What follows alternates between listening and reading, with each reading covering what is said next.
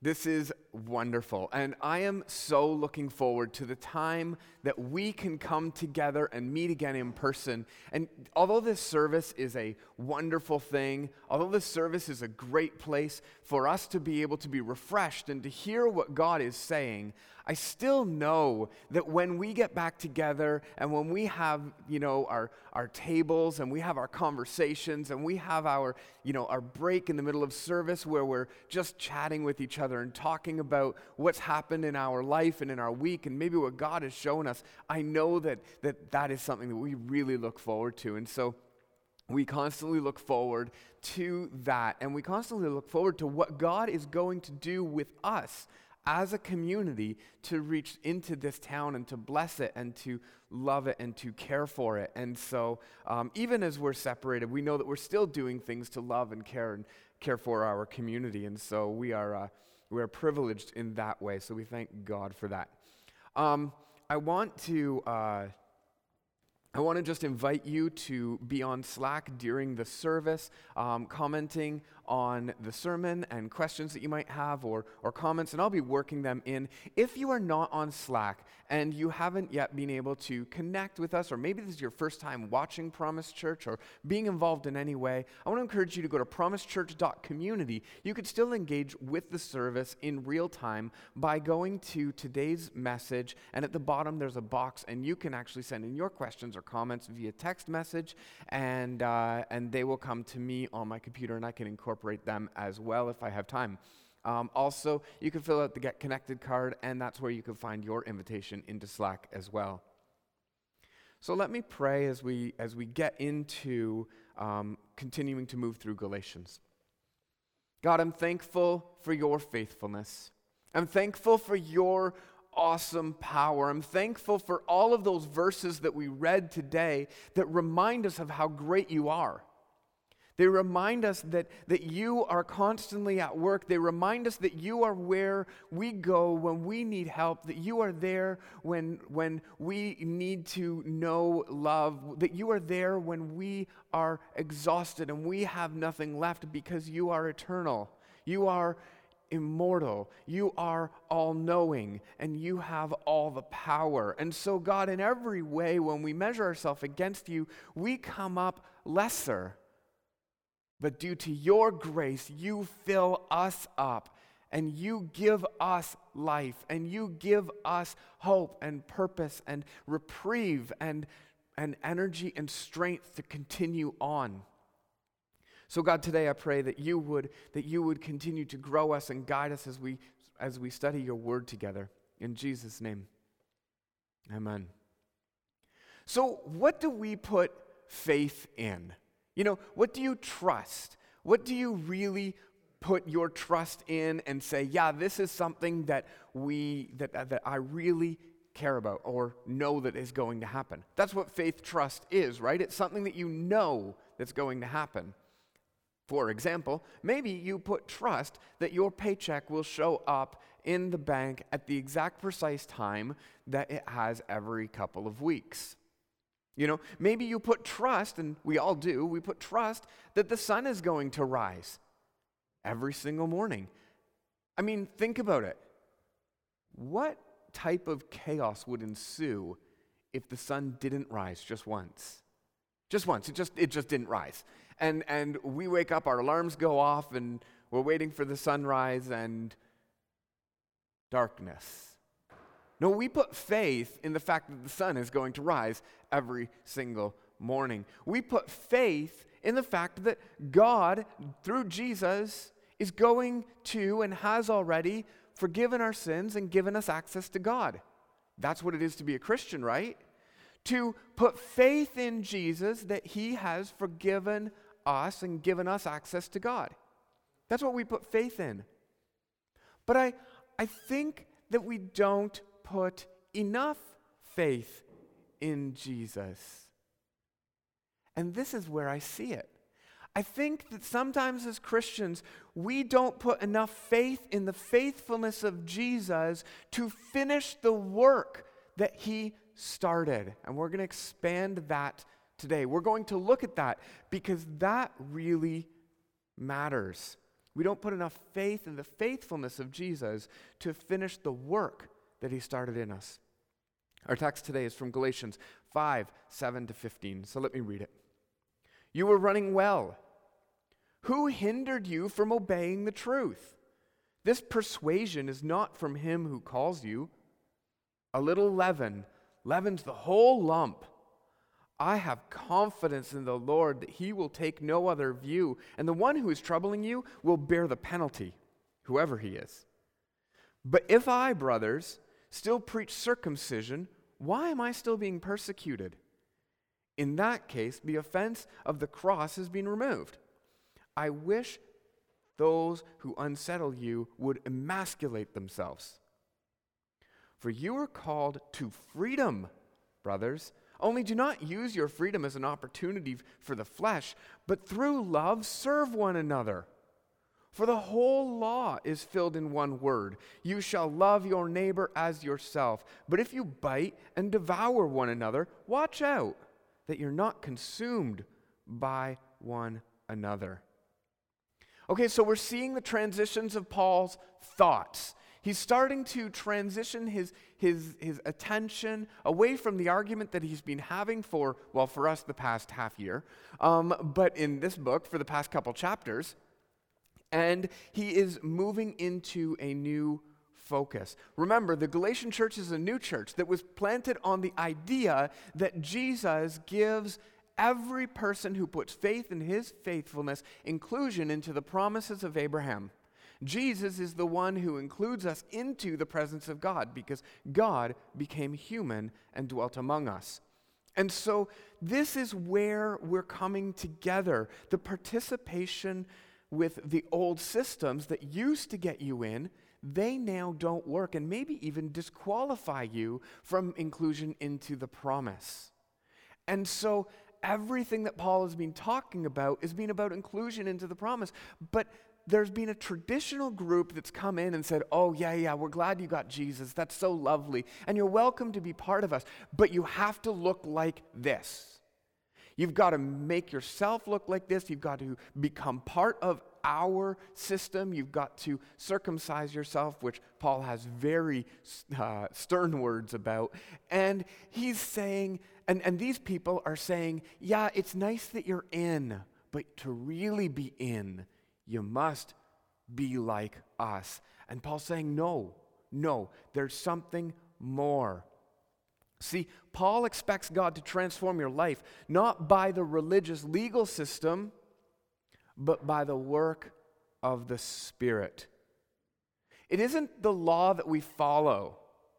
It is God that we obey. It's not the law that we follow. It is God that we obey. And that's a really big difference. I mean, I want to be rid of pride. This was me as a teenager, just really zealous for God. And after God called me when I was 16 and reoriented my life completely around Him, I thought that the goal of Christianity was to gain perfection. That I was to be morally perfect without sin, that was the goal of Christianity. And so I reasoned, I've got this. If I cannot sin for 5 minutes, then I can do it again for another 5 minutes. And I looked at the laws and I looked at the things in my heart and I looked and I compared the two and I said, I can cut this out and I can cut that out and I can make it look like this and I can do exactly what I'm supposed to do. I'm going to obey the laws. I'm going to be perfect. And from there, I was exhausted. I was exhausted because here I am trying to approach the divine. I had faith in Jesus, but I was trying to finish my faith by doing all of the works according to the law and not according to the Spirit. I was very Christian, and I thought the end goal was sinlessness.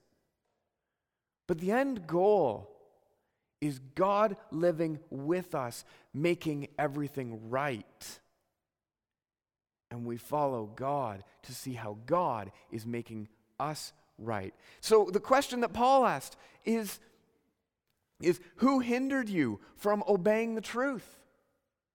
As a Christian, we're stuck between a rock and a hard place. We're sitting here going, okay, I want to obey the truth. I'm going to be led by the Spirit. I'm going to obey God. And that's really, really good. But Paul's saying, who hindered you from obeying the truth? And he's looking at these laws which God wrote.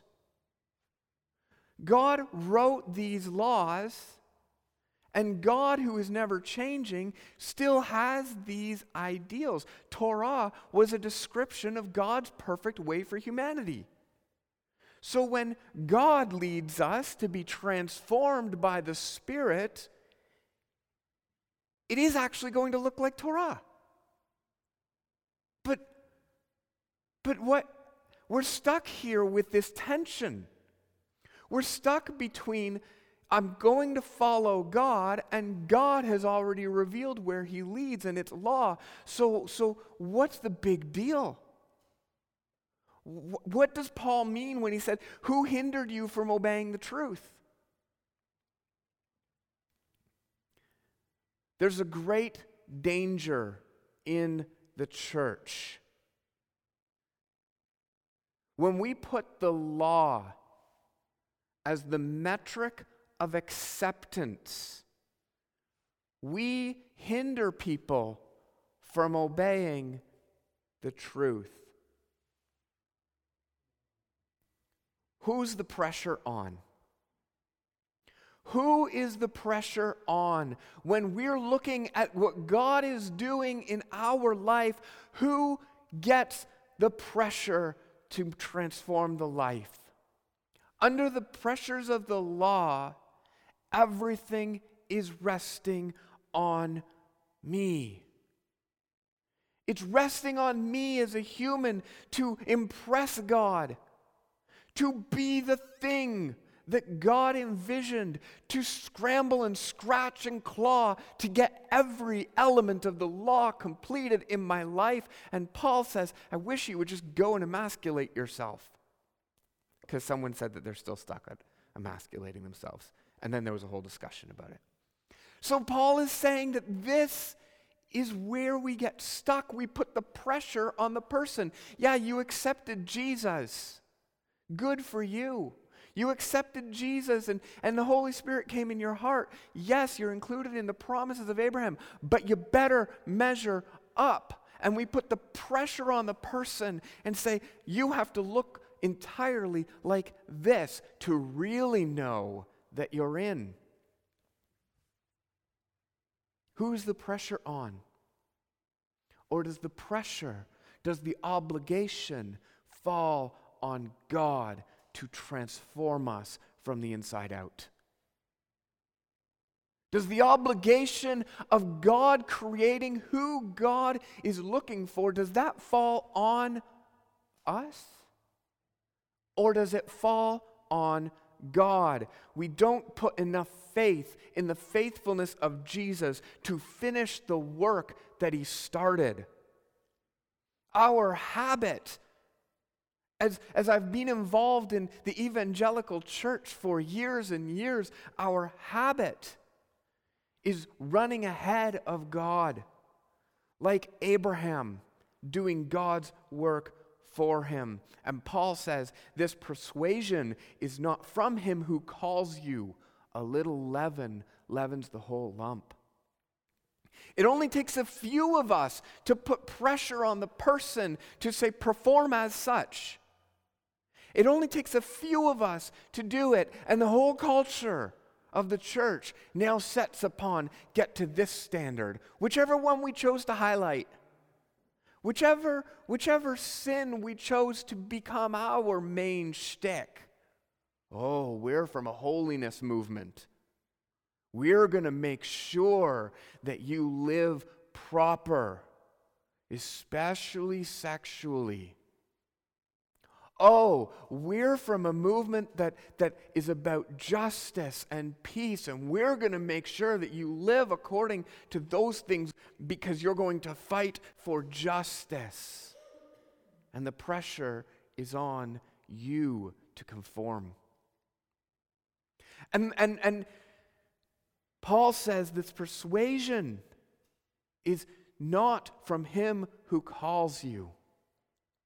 The traditionalists are saying this law of God is something that you have to do to prove that you're really one of us. You got to prove it. And Paul says the leaven leavens the whole group. You know, the argument is sound, right? Well, it's in Torah, it's in Scripture. And the end sounds right because if you want to be included in God's promises, then you've got to do this. But the great danger is that we put the onus on the person to say, smarten up, do it now, get it right. We put the pressure on the individual and they are crippled by what Jesus says was something that even the Jews couldn't even hold up to. You know, we really do want to be sure that someone's truly Christian. But the persuasion's not from God. You know, someone wrote that it's easier to do it our way, isn't it? It's so much easier. Why wait for God? And it is. It's way more efficient to set clear standards and boundaries, to say this is what you ought to look like, to know that you're included. Check this box, way more efficient. But God says, follow me. God says, follow me. Obey the Holy Spirit. Do what Holy Spirit says. You know, the legitimate concern, it came from Slack, and we've seen it last week, and we're going to be addressing it next week in our forum as well. But the concern is, you know, what about the sin that they brought with them? They're included in Jesus, but they might be living a lifestyle that isn't one of Christ. What about the sin that's brought? And we should address that. We don't put enough faith in the faithfulness of Jesus to finish the work that he started. We want to do it for him. Our culture argues by creating these ideas of false choices. You know, what we've done is we've said, oh, God gave us freedom, so that means we can murder whoever we want or abuse our spouses. Why do we think like this? I mean, are the legal structures in Canada really the only things that are stopping you from doing what you want? Are we really in the position of that Netflix series called Purge? Where really, if you just allow everybody to just do whatever they want, that everybody's going to the extreme darkest part of their heart and saying, let's do it? Is it only the law that's stopping us? Is that the case? I mean, there is tons of depravity in human nature, but when we get God involved, when by faith in the faithfulness of Jesus, the Holy Spirit comes and dwells in us, it's God who starts transforming us, doing something in our heart. God is at work in us, and God is at work in all people. He really is at work in all people. Not all people have come to him, but he is calling. He is working. That's why we need Jesus. You know, the offer of freedom sometimes comes across as, you know, an offer of autonomy, which our culture has mistaken for freedom. That autonomy is truly the only freedom. We have conflated freedom of inclusion with autonomy of action. We've taken the idea that you can be free to be included into the presence of God, to be included into the eternal life of God, and then we've confused it with freedom means I can do what I want when I want. And when Paul is saying it's for freedom that Christ has set you free, no longer to be held subject to the yoke of slavery, he's saying that you have the freedom to be included, fully included in God and in his plan. You are freely accepted, freely to live in the presence of God, God Almighty. You have that freedom. The creator of heaven and earth, you have that freedom to be in that God's presence. Hebrews says that we boldly approach the throne of grace in time of need. We have that freedom. We don't pay a penance. We don't pay something to give us that freedom. That is the freedom we have. But we've conflated it with autonomy of action. I can do whatever I want. I can be whoever I want. That's not obedience either. So we're not looking for obedience from the law. We are looking to obey the Spirit. And we trust that Jesus, who began a good work in us, will carry it through to completion. So the direction of transformation. Only do not use your freedom as an opportunity for the flesh. Paul sees that people are going to go into this idea of autonomous action. He foresaw it. He's like, oh, wait, this is where people are going to go. When we start talking about this, we're going to start going down autonomy of action. So don't use your freedom as an opportunity for the flesh, but to love and serve one another, for the whole law is fulfilled in one word. You shall love your neighbor as yourself. Just as a point of correction, Paul, that's 7 words. However, it's picky. You shall love your neighbor as yourself. The freedom we have is to receive the Spirit of God, who begins a work in us to do what we hoped he would do.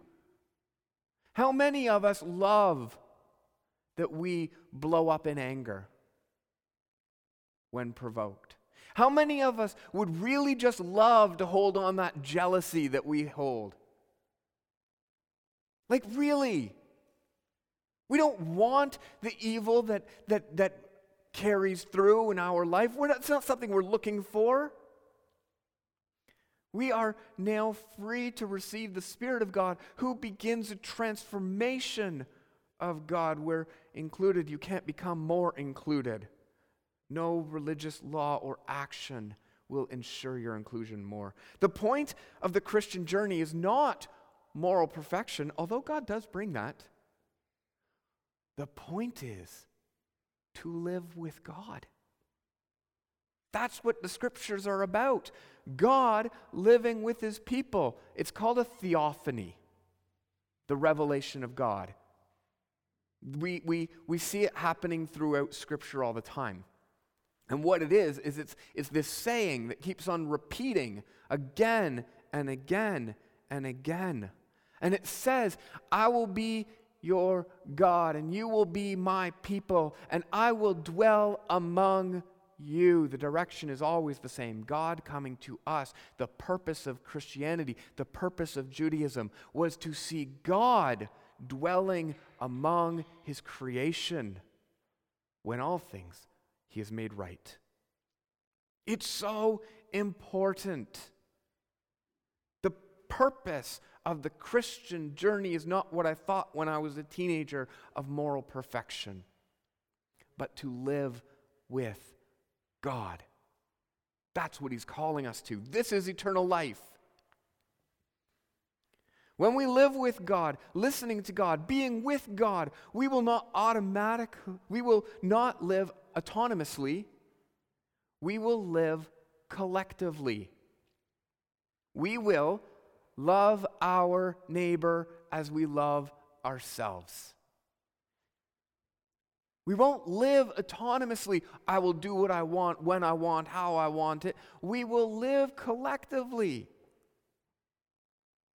This is why I miss the gathering.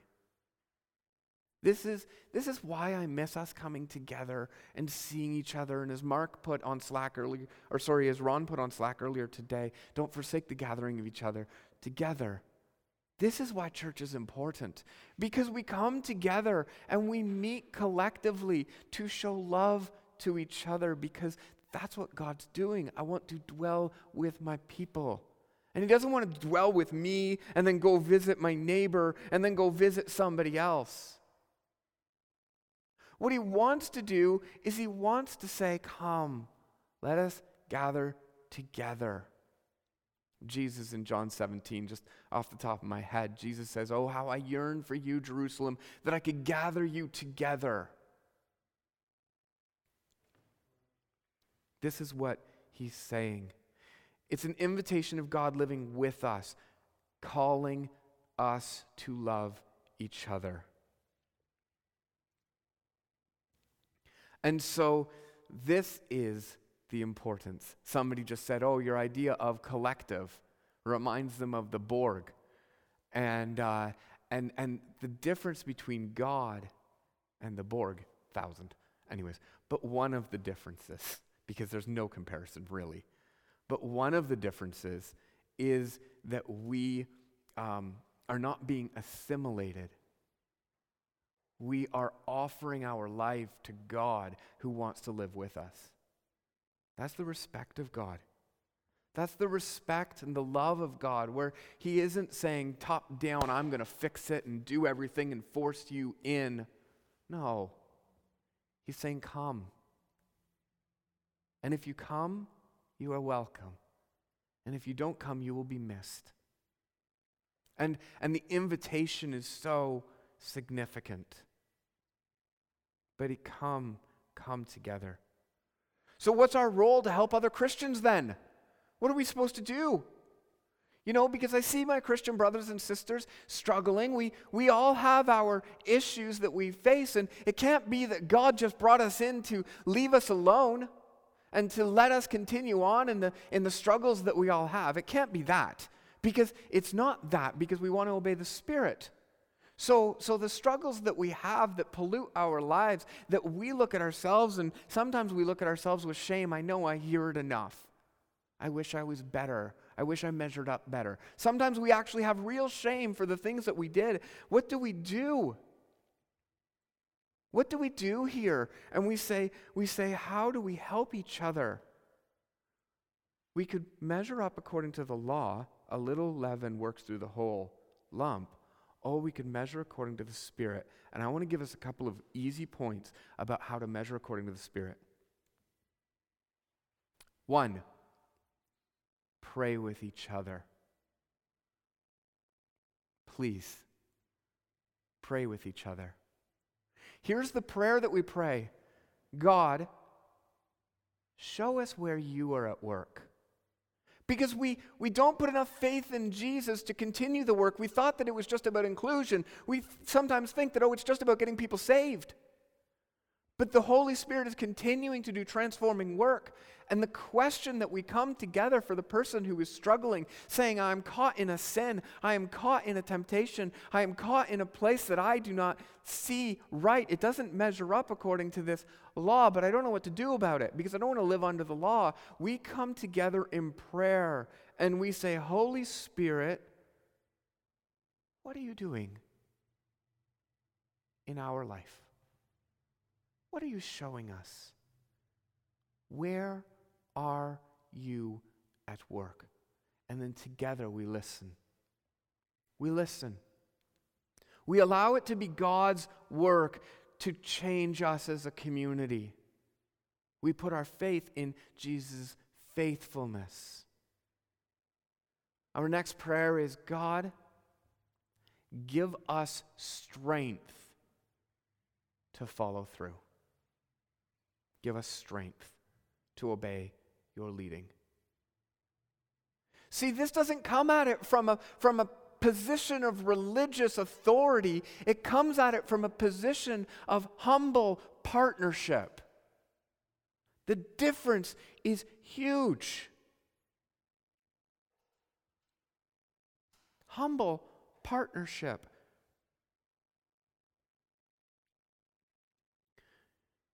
It's so important. How do we know this? How do we know that God will work in our hearts to lead to service others? How do we know? Well, we know because Jesus. Jesus came to serve and not be served. Jesus gave up everything to be with us. The theophany I referred to earlier, God dwelling among us. We know this, and it's going to perpetuate through the church unless we let this leaven us completely. From there, we start to serve one another because Jesus did. Can you fake the work of the Spirit? Yes, absolutely, you can fake the work of the Spirit. And then you can burn out. You can fake the transformation. You can live in that system and try to fake everybody out and say, I checked all of these boxes, I did all these things, aren't I good enough for you yet? No. You'll never be good enough. Slip up once and watch what happens. Slip up once and watch it. Watch the wheels fall off. You will burn out. Can you fake being a servant to others? Absolutely. It's not even fake. You can do it in your own strength. You can go serve anybody you want. And you can do that, and it can be beautiful, and it can be lovely, and then you're going to run out, and you're going to eventually become bitter, because guess what? People aren't going to pay you back the same way. I've worked on secular councils. I've been part of conversations where it's like I keep giving and giving and giving and nobody's giving anything back in return, except for the Christian has a different motive to serve, because we have already been backfilled with the love of Jesus, and we don't look for the return. I give and give and give and give and give and nobody's giving back. We don't look for other people to return that to us. We actually look to Christ, who is filling us and filling us with His Spirit so that we can continue on. So yeah, you can do it on your own, but it's truly through the work of the Spirit that you can perpetuate it for your life. It's truly through the work of the Spirit that you can sacrifice all, because Jesus has already done everything, and He truly does come on the other side and fill you and grow you and give you all of the love that you need.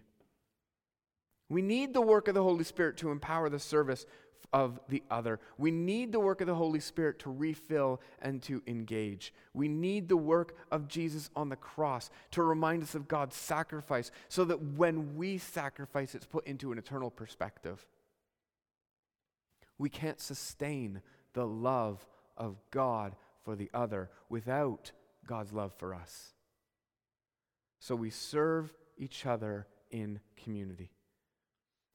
I choose to lovingly listen to those in my community as well, because God speaks through them.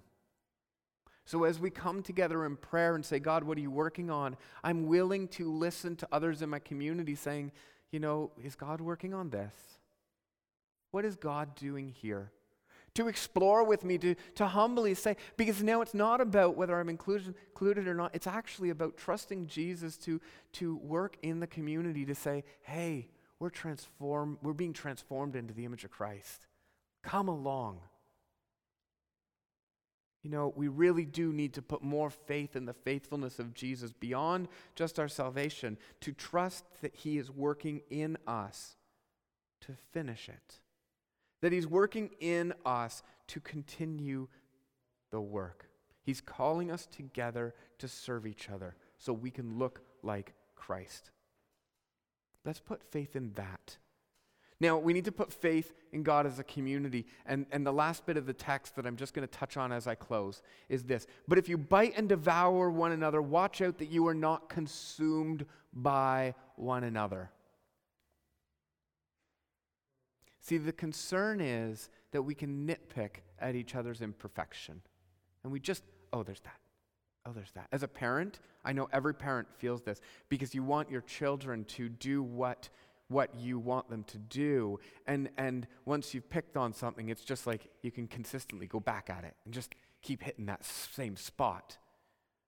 If you bite and devour one another, watch out that you're not consumed by one another. Keep your focus on what is God doing. As a church, we always do better when we talk about what God is doing rather than when we talk about what we have to do.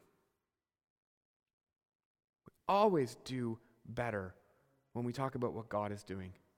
So let's not nitpick at imperfections, lest we be consumed, all of our attention, beyond, oh, well, you've got to measure up. Let's continually bring each other to Christ in prayer. God, what are you working on? And let's put faith in Jesus' eternal faithfulness, that he will continue to transform our lives. See, Satan his title is the accuser of the brethren. He's going to come in and say that you're not good enough, you didn't measure up, you didn't do well enough, you need to improve here. So let's be aware that we come through the work of the Spirit saying, Holy Spirit, show us where you're changing us. Let me be changed in the presence of an almighty, awesome God. Let me pray. God, we are people who want to be changed into your image. And sometimes in our zeal, we want everybody else to be changed in your image right now. God, I just pray that we would be able to be a community who actually lifts each other up into the presence of God and say, God, where are you working? That we would address our transformation with humility, knowing and having faith that it must be there. It is coming because you came to dwell with us. And that's your initiative. You came to make all things right. That's your initiative. So it's going to happen. Our transformation is going to happen. But let it happen with us on our knees in front of you, directing it. Let that transformation come not from works of the law and the pressure on each other and on myself to somehow measure up, but by the leading and the obedience of the Spirit. And so, God, I pray that we would be a people of humility, caring for each other, lifting each other up in prayer, being fully aware that you are doing work. We pray all of this in Jesus' name. Amen. God bless you, Promise Church, and trust me, we look forward to seeing you with Starbucks in our hands, and just get your orders in. We're going to go out tomorrow and on Thursday. Hit us up on Slack.